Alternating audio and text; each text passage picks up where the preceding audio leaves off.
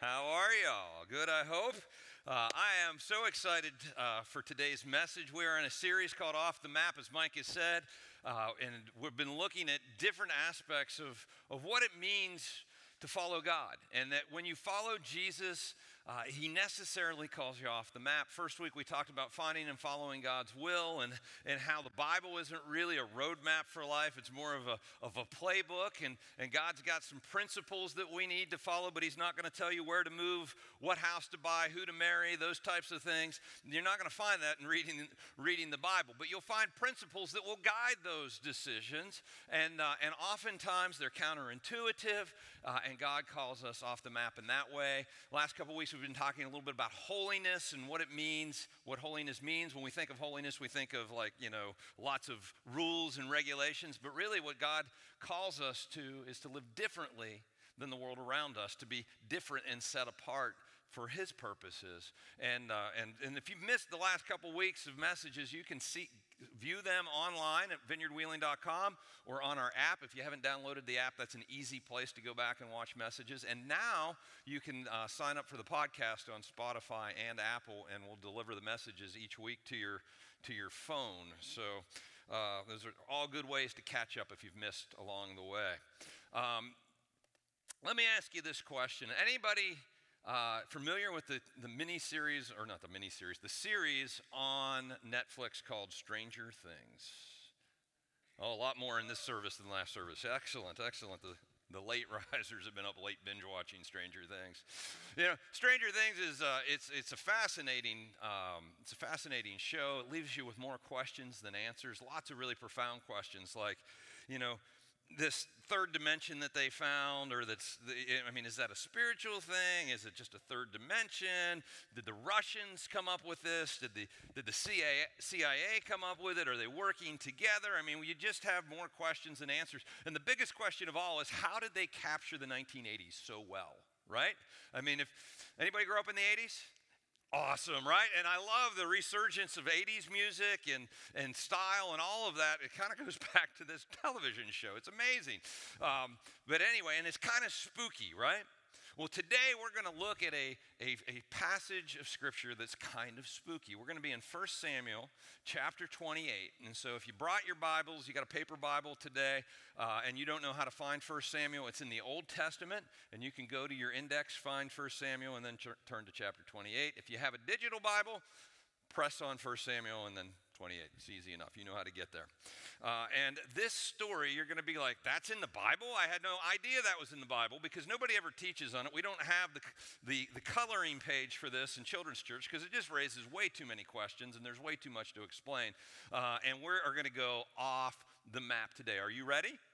All right, let's pray, because I'm going to need some guidance. Lord, would you just fill this time and place with your purpose for each one of our lives? Lord, I pray that you would speak to our hearts, and you would guide us closer to you through this message today. In Jesus' name, amen. Let me paint the picture for you. The year is 1030 BC. There are three men. They're military folks, and they are dressed in civilian clothes. They are in disguise, because they're in enemy territory. And they're on their way to do something that is completely off the map, completely, really against the rules. They are, they got the hood over their heads, and they've got the little, the glasses with the nose and the mustache, because they are in disguise. They do not want to be caught, because one of them is the king. And if he is caught, game is over. The war is over. They've lost everything. And we'll pick up in 1 Samuel 28:1, and it says this: In those days, the Philistines gathered their forces to fight against Israel. If you read through the Old Testament, the Philistines and the Israelites are historic enemies. They're always fighting one another. It goes back a long way. The king, Achish, said to David, "You must understand that you and your men will accompany me in my army." And you're thinking to yourself, if you're familiar with the name David, King David, the guy who fought Goliath, the great Israelite warrior, and eventually the great Israelite king. He's not king yet. A guy named Saul is king. And Saul has been chasing David. He's jealous of David, and he's worried that David will become the next king. And so he's chasing David down. He's trying to kill David, and David's been on the run for a very long time. And finally, in exasperation, David goes across enemy lines to the Philistines and says, can we find refuge here? I'm sorry about your giant. I mean, I did kill your giant. I'm sorry about that. But can I stay here and find refuge here? And so he does, because King Saul's trying to kill him. And so David is there, and the king says, well, you're coming with us. We're going on the attack, and you're coming with us. And David said, then you will see for yourself what your servant can do. And Achish replied, very well, I will make you my bodyguard for life. So here we have David, the next king of Israel, fighting for and with the enemy, really protecting the king. That's his job, and he's got about 600 men with him behind enemy lines, and they are fully inside the territory of Israel. Now Samuel was dead. Now Samuel's the prophet, and I know this is a lot of explaining, but once we get through this, the story will begin to flow. Samuel was the prophet of God who anointed Saul, the king who's king now, to be king, and anointed David to be the next king after Saul was done. And Samuel died a few years ago. And all Israel had mourned for him and buried him in his own town of Ramah. Saul had expelled the mediums and the spiritists from the land. That will be important in a moment. The Philistines assembled and came and set up camp at Shunem, while Saul gathered all Israel and set up camp at Gilboa. When Saul saw that's not easy to say. When Saul saw? Say that real quick. When Saul saw. All right. When Saul saw the Philistine army, he was afraid, and terror filled his heart. One of the things that we're going to see about Saul is one of his primary motivators is fear. And certainly as in this situation. He inquired of the Lord, but the Lord did not answer him by dreams or Urim or prophets. Saul then said to his attendants, find me a woman who is a medium. Some translations say a witch or a spiritist or someone who communes with the dead. Find me a woman who practices in the arts of the occult, so I may go and inquire of her. There's one in Endor, they said. So Saul disguised himself, putting on other clothes, and at night he and 2 men went to the woman. And he said, consult a spirit for me. Bring up for me the one I name. Now this is so weird. You're like, that's in the Bible? Yes, it's in the Bible. And there's so much that we can learn from it. Now, 20 years before, chapter 9, God told the Israelites, and he told them before 20 years ago, but he told them 20 years ago in chapter 9, that they're to be holy and set apart and different from the world around them, and that the rest of the world around them, all the countries around them, they all have kings. But Israel's not going to have a king. God says, I'm the Lord your God. I will be the king. And you'll have prophets and you'll have judges, but I will be the king. And the people of Israel said, awesome, great, now give us a king. And they kept asking and asking and asking. And finally, God said, all right, you're going to have a king. You're going to regret it, but you can have a king. And they pick a guy named Saul. Now, Saul is taller than the rest of the country. He's head and shoulders, it says, above the rest of the nation. He's a tall man. He's a warrior. And that's who they chose. And the prophet Samuel anointed Saul to be king. Now, so we have a guy named Tall Saul, who's king of Israel. But Tall Saul has a heart of fear, and he's more concerned with what people think of him than with what God thinks of him. All right? And we'll see this unfold in this account. Now, early on, Saul goes to the prophet and works with the prophet. The prophet Samuel is the one who anointed him to be the king. And really, in this situation, the prophet Samuel probably has more weight in the eyes of the people than the king does. Because they're a theocracy. They're following God. They're different than the world around them. And Saul needs Samuel. He needs Samuel's approval. He needs Samuel's guidance. He needs all of that. And so he gets instruction from Samuel, and he follows the instructions and the commands mostly. And this is another problem. He's partially obedient to God's commands. And this ends up being a problem for Saul in the long run. In 1 Samuel 15, God gives Saul the instructions to go out and fight the Amalekites. The Amalekites are wicked people. They attack not armies, but women and children. They rape and pillage, and they are incredibly wicked. And God gives Saul the command through Samuel to go and wipe out the Amalekites completely, to exercise God's judgment on them. And so they go into battle, and Saul wins the battle and does what God had told him to do, mostly. He kept a couple trophies. He kept the king. The men kept some of the best animals in the country for their own use, and some plunder and whatnot. And they weren't supposed to. That wasn't the instructions that they received. So as they're coming back out of the battlefield, they won handily. And Samuel approaches Saul and says, "What is this bleating of sheep that I hear in my ears? What are these animals? Well, clearly you have not obeyed." And Saul says to the prophet Samuel, "Look, we needed he's got a good excuse. We needed some sacrifices to bring before God, and we figured we'd just use their animals and some of their animals for those sacrifices." And Samuel responds with this. This is a famous line in 1 Samuel 15:22. But Samuel replied, "Does the Lord delight in burnt offerings and sacrifices as much as in obeying the Lord?" We talk about that a lot around here. God wants obedience from us, because obedience is really the same thing as surrender. Like, I'm surrendered to God. I'm going to obey God. And not just mostly. He wants total obedience. To obey is better than sacrifice, and to heed is better than the fat of rams. For rebellion is like the sin of divination, and arrogance like the evil of idolatry. Because you've rejected the word of the Lord, he has rejected you as king. Then Saul said to Samuel, "I have sinned. I have violated the Lord's commands and your instructions. I was afraid of the men, so I gave in to them." And so Saul is sorry, but Saul is sorry that he got caught.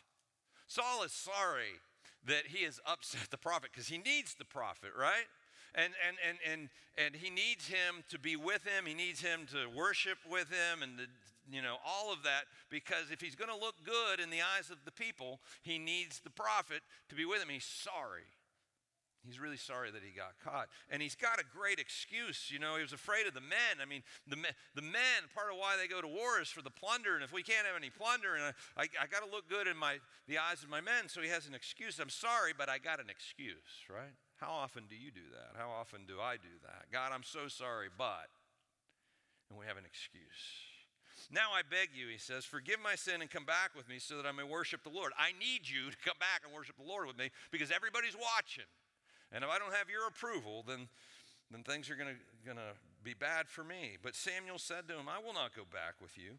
You've rejected the word of the Lord, and the Lord has rejected you as king over Israel." Well, as Samuel turned to leave, Saul caught hold of the hem of his robe, and he tore it. And I want you to just visualize this with me. Saul is like gripped with fear. Like, "No, you can't walk away from me. No, I need you. No." And he grabs the hem of his robe. Now, the prophet's robe is kind of their mantle. This is one of the distinguishing factors for them. Everybody in the room would have gone, "That didn't just happen." And he grabs his robe, and it tears. And Samuel uses that as kind of an object lesson. He says, "The Lord has torn the kingdom of Israel from you today and has given it to one of your neighbors, to one better than you. He who is the glory of Israel does not lie or change his mind, for he is not a human being that he should change his mind." Now, all this is 15 years before the account we're looking at today. Samuel and Saul go their separate ways. They don't talk again. Eventually, Samuel the prophet dies, and the nation mourns for him. And now, 15 years later, the Philistines have invaded Israel. They're 20 miles inside of Israel. They've split the country north and south. It's kind of, think northern panhandle of West Virginia, just a little bit wider than that. I mean, they have split the country, and it is terrifying, because if they can establish these lines, they can conquer the nation. They can conquer the northern half and then go conquer the southern half. And it is life and death for Israel, and Saul, the king, is terrified. It doesn't look good. And God, in the midst of all of it, is silent. God isn't answering his prayers. He's not giving him dreams. The prophets have nothing to say that seems like it's from God. They have this thing called Urim, which are these little stones that the chief priest wore a vest with these stones, and somehow, we don't even know how they would use them to somehow discern the will of God. And they weren't getting anything from that either. Nothing. God is radio silent. Saul is terrified. And Saul says, I know what we'll do. Get me a witch. And somebody said, burn her.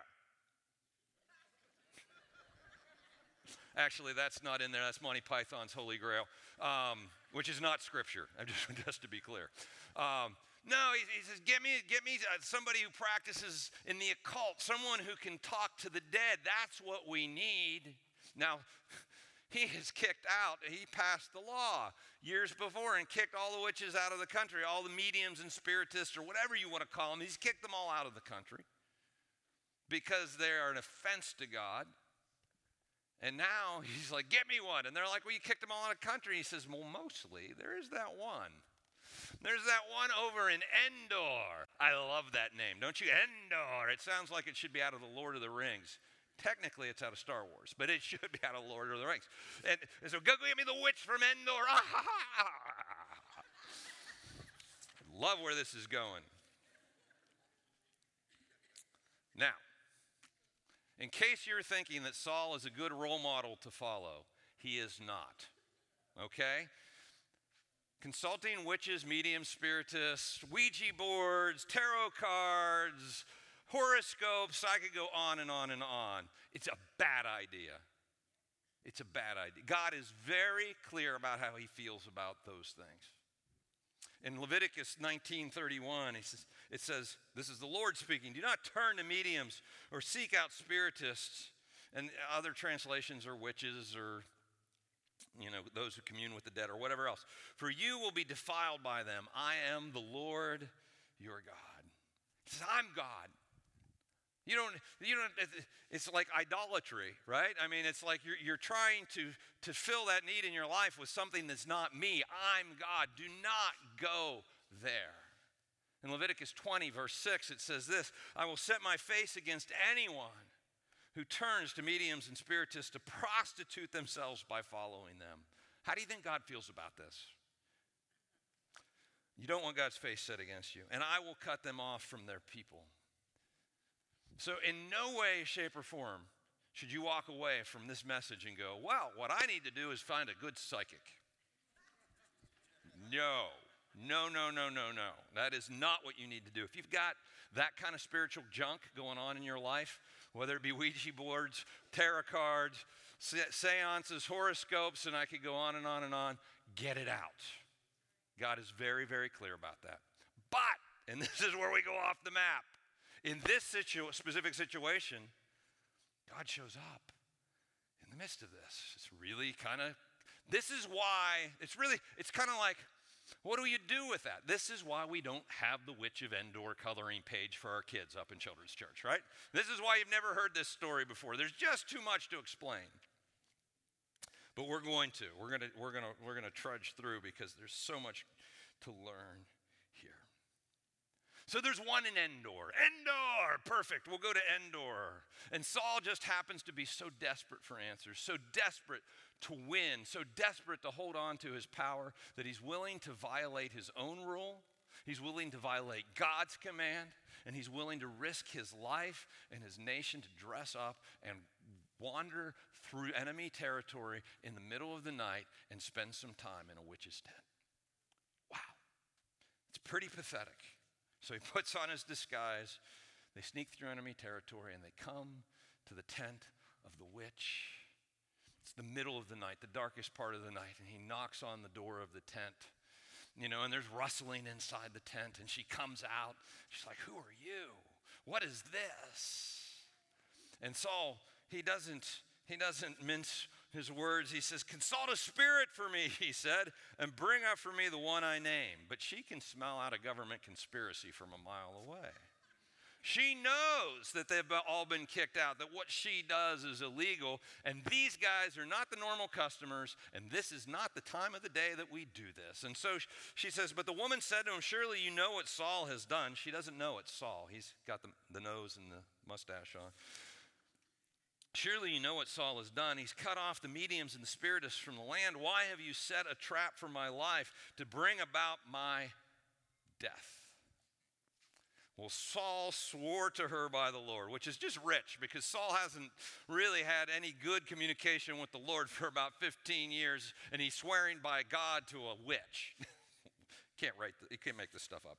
As surely as the Lord lives, he says, you will not be punished for this. And then the woman said, well, okay then. Whom shall I bring up for you? And he says, bring up Samuel. Now, isn't that interesting? Bring up Samuel. When the woman saw Samuel, she cried out at the top of her voice and said to Saul, why have you deceived me? You're Saul. So Samuel clearly identifies who she's talking to, and she realizes now she's in big trouble. Well, Saul sets her at ease. The king said to her, don't be afraid. What do you see? Basically, I promised you I'm not going to hurt you. I really need to know what the prophet Samuel has to say. And the woman said, I see a ghostly figure coming up out of the earth. What does he look like? He asked. An old man wearing a robe, probably a robe with a torn hem, is coming up, she said. Then Saul knew it was Samuel, and he bowed down and prostrated himself with his face to the ground. And Samuel said to Saul, why have you disturbed me by bringing me up? Now, here we are. Let's stop here for a minute. 1,000 questions, right? Like, what the heck is going on here? What is going, how did this make the Bible? We know clearly God doesn't want us messing with the occult. Like that's clear. The Bible is so clear about that. It's, it is on the scale somewhere between, depending on which situation you're in, between a sham and the demonic, between being taken advantage of and looking for answers in a place other than God, and the demonic. And either way, God doesn't want us in that realm. And here, Samuel shows up. And I really think that it was Samuel. Like, that's not normally what happens. Like, we don't go talk to dead relatives. If there's something genuine going on there, it's demonic activity. Now, if you have had conversations with dead relatives or somebody showed up to you in a dream, our minds are incredibly powerful that way, but it's not them. And so this woman, here she is freaked out of her mind. And she would have been used to saying some vague generalities that sound really specific, like, oh, how did you know that? Because I know how to work you. Or she was used to listening to spiritual influences, but it was demonic spiritual influences. And that would have been normal for her. But this, she'd never seen anything like this before. This freaked her out. And I think it really was Samuel. And you're like, well, how can that be? God can't do that, right? Or God shouldn't do that. But yet, Samuel's about to speak the word of God. He's truly off the map. Now, I don't think he's endorsing the practice. I don't think God, by having this in his word, is saying, well, what we should do is we should intentionally go to dark places and then he'll show up. That is not the point. But I do think when we find ourselves in dark places, that oftentimes God will show up. And sometimes we don't think he should. This is Samuel. And Samuel says to Saul, why have you disturbed me by bringing me up? And Saul has an excuse.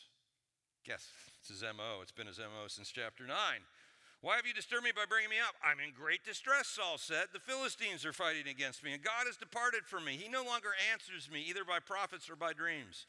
So I've called you to tell me what to do, and he doesn't want to know what to do. The battle lines have already been drawn. The armies are lined up. There's going to be a battle tomorrow. He wants to win. He wants some God fairy dust blessing.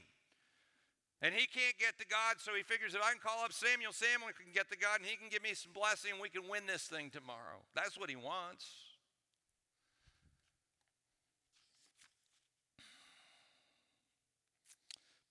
But Saul falls short of total obedience, but he has good reasons, and that's his MO all along the way. Well, Samuel said, "Why do you consult me now that the Lord has departed from you and become your enemy? The Lord has done what he predicted through me." The Lord, and he predicted this, verse 17, he predicted this back in chapter 15 and verse 28. He said these exact same words. "The Lord has torn the kingdom out of your hands and given it to one of your neighbors." It's exact same words. Samuel's like, "Just going to tell you what I told you before." He's given it to David. "Because you did not obey the Lord or carry out his fierce wrath against the Amalekites, the Lord has done this to you today. The Lord will deliver both Israel and you into the hands of the Philistines. And tomorrow you and your sons will be with me, not in heaven, but in death." They're going to die tomorrow. "The Lord will also give the army of Israel into the hands of the Philistines." Everything you're afraid of, Saul, it's all going to happen tomorrow. Well, immediately Saul fell full length on the ground, filled with fear because of Samuel's words. His strength was gone, for he had eaten nothing all day and all that night. And the next day, they get up and they go to battle, and Saul is killed, and his sons are killed, and Israel loses everything just the way Samuel said it would happen. The end. Let's pray. I'm just kidding. What do we do with that? I mean, can you think of some stranger things? I mean, bizarre. I mean, here's the king of Israel in a witch's tent in the middle of the night, breaking his own laws, breaking God's command, looking for God's blessing in a place where God's blessing isn't to be found. Where do we go with this? Well, I've got 4 things for you real quick as we wrap up. First thing is this: God requires repentance, not excuses. God requires repentance, not excuses. Saul has had 15 years to repent rather than going, well, but. We're very good at well buts, aren't we? How well is your butt? I'm just kidding. It's not in here. I don't know where that came from. But that's what we do. You know, repentance is different. Repentance is, God, I'm sorry. And it's not just I'm sorry, because I'm sorry is different than repentance. It's part of it. It's part of it. But we think of, well, I said I was sorry. Your kids are fighting and one of them hurts the other and they're saying, well, I said I was sorry. Well, I'm sorry might not be good enough. Maybe you need to actually help them put a Band-Aid on it or something. I don't know. But repentance is more than I'm sorry. I'm sorry is part of it.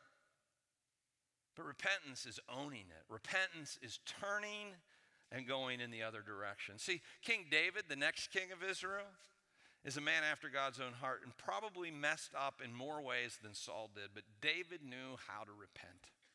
David fell on his face before God, owned it, and said, I'm not doing this anymore, and then didn't, and he walked in the other direction.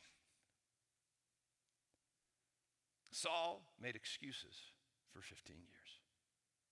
It was his MO. God requires repentance, not excuses. You know, Jesus came to earth 2,000 years ago, ultimately to die for the sins of the world, because the consequence for your sins and mine was death. And he died for the sins of the world. For God so loved the world. The gift of forgiveness is available to anyone who will embrace it. But the doorway to that gift is repentance, not excuses. And for some of us, we've been yeah-butting it a lot. Well, I'm sorry, God, but. And we continue on because we have a great excuse. And today, God is calling you to repentance because he requires repentance, not excuses. Number 2, God wants you to live for his glory, not yours.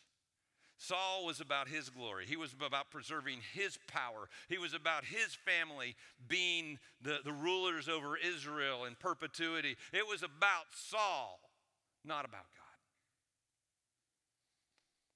If you're a follower of Jesus, God wants you to live for the glory of God, not for your glory. So let me ask you, whose glory are you living for? Whose reputation are you most concerned with? Who are you most concerned about as far as how you look on social media or at work or wherever else? God wants you to live for his glory, not yours. 3, God wants you to seek him, not what he can do for you. God wants you to seek him, not what he can do for you. How much of our prayer lives are, bless me, bless me, bless me, bless me, give me, give me, give me, give me. And I think God wants our prayers to be, God, shape me, form me, draw me, pull me closer. Is there anything in my life that is a block between me and you? Is there anything do I have a blind spot that's offensive to you that I need to deal with? And let me ask you this, let's just bring it home, make it real. Why are you here? Why do you come to church? I think for so many people, they come to church because they figure if they can check off the God box and say, well, I went to church, so now God has to bless my work, my kids, my marriage, my whatever, go down the list. I'm going to keep God happy by doing the God thing and checking off the God box this week so everything goes well with me. And you wouldn't even really consciously know that, but if you stop and think about it, you're like, oh my gosh, that's what I've been doing. And so for you, let me just encourage you to pause and go, is that what you've been doing? Because God wants you to seek him for him, not for what he can do for you. And as we do, the blessings of God come, be sure. 4, God is at work in the darkest of places. God is at work. How much darker can it get? The nation is teetering on the edge. They're split in half by their enemies. Their leaders are about as far from God as you can get. They're on the brink of an unwinnable war. Their enemies are stacked against them, and their king is in a witch's tent in the middle of the night. It's dark. But here's what I know. Many of us are in dark places.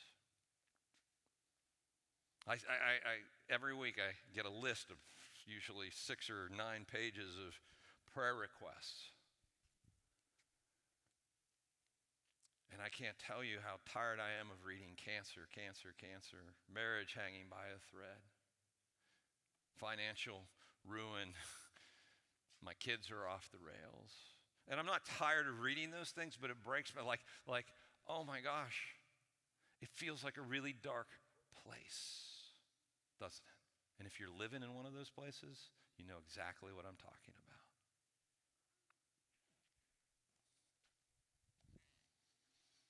And if you're a follower of Jesus, God shows up in the darkest of places. You are not alone. He is with you. We experience that differently, right? For a few reasons. One, because we have the big picture. We have the big picture. I read the end of the book. Guess what? You win. We win. And yes, there will be dark times in our lives. Every one of us will go through them. But God is with you. He'll never forsake you. He shows up in the darkest of places.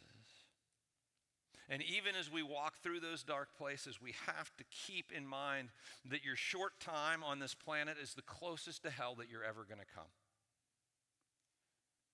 It is. Like heaven awaits us. We live in light of eternity. And in the midst of the darkness, God is at work. In the midst of the darkness, God shows up.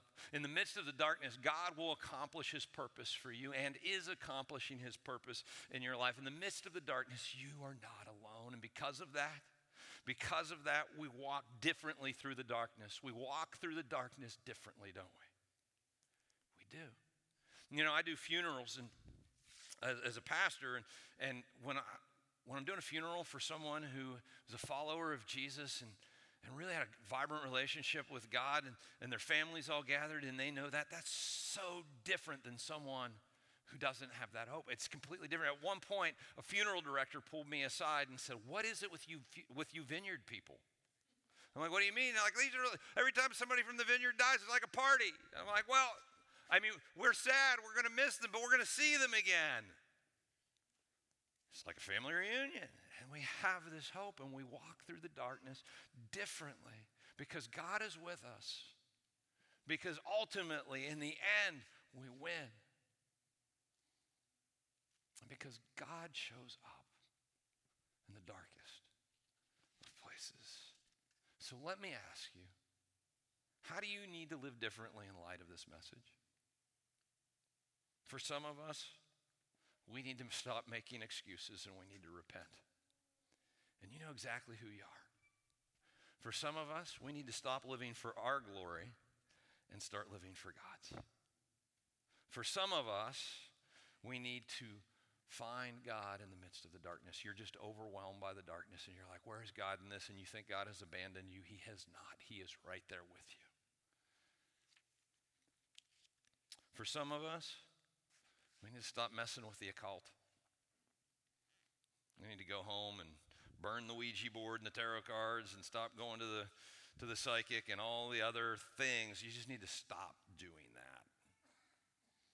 And probably get some prayer because you're messing with some really dangerous spiritual crap. But what do you need to do? What do you need to do? So here's what I'm going to ask you to do. Pull out your program, pull out your notes if you don't have them out, and I want you to write down right now one thing that you need to do in response to this message. And I will call you out if you're not pulling the notes out. Vicky, pull them out. Come on. You know, Logan, get them out, buddy. Come on. I'm coming for you next. Pull out the notes, write it down because it becomes real when we write it down. And I know there's something in here for you. And as I pray, you can write that down. Lord Jesus, thank you so much for coming after us, Lord. Thank you for your incredible love for us. Thank you that Lord, you don't require partial obedience. You require complete obedience because your ways are the best for us. God, I pray that you would help each one of us just know what our next step is. And Lord, that you would give us the courage to take it. In Jesus' name, amen.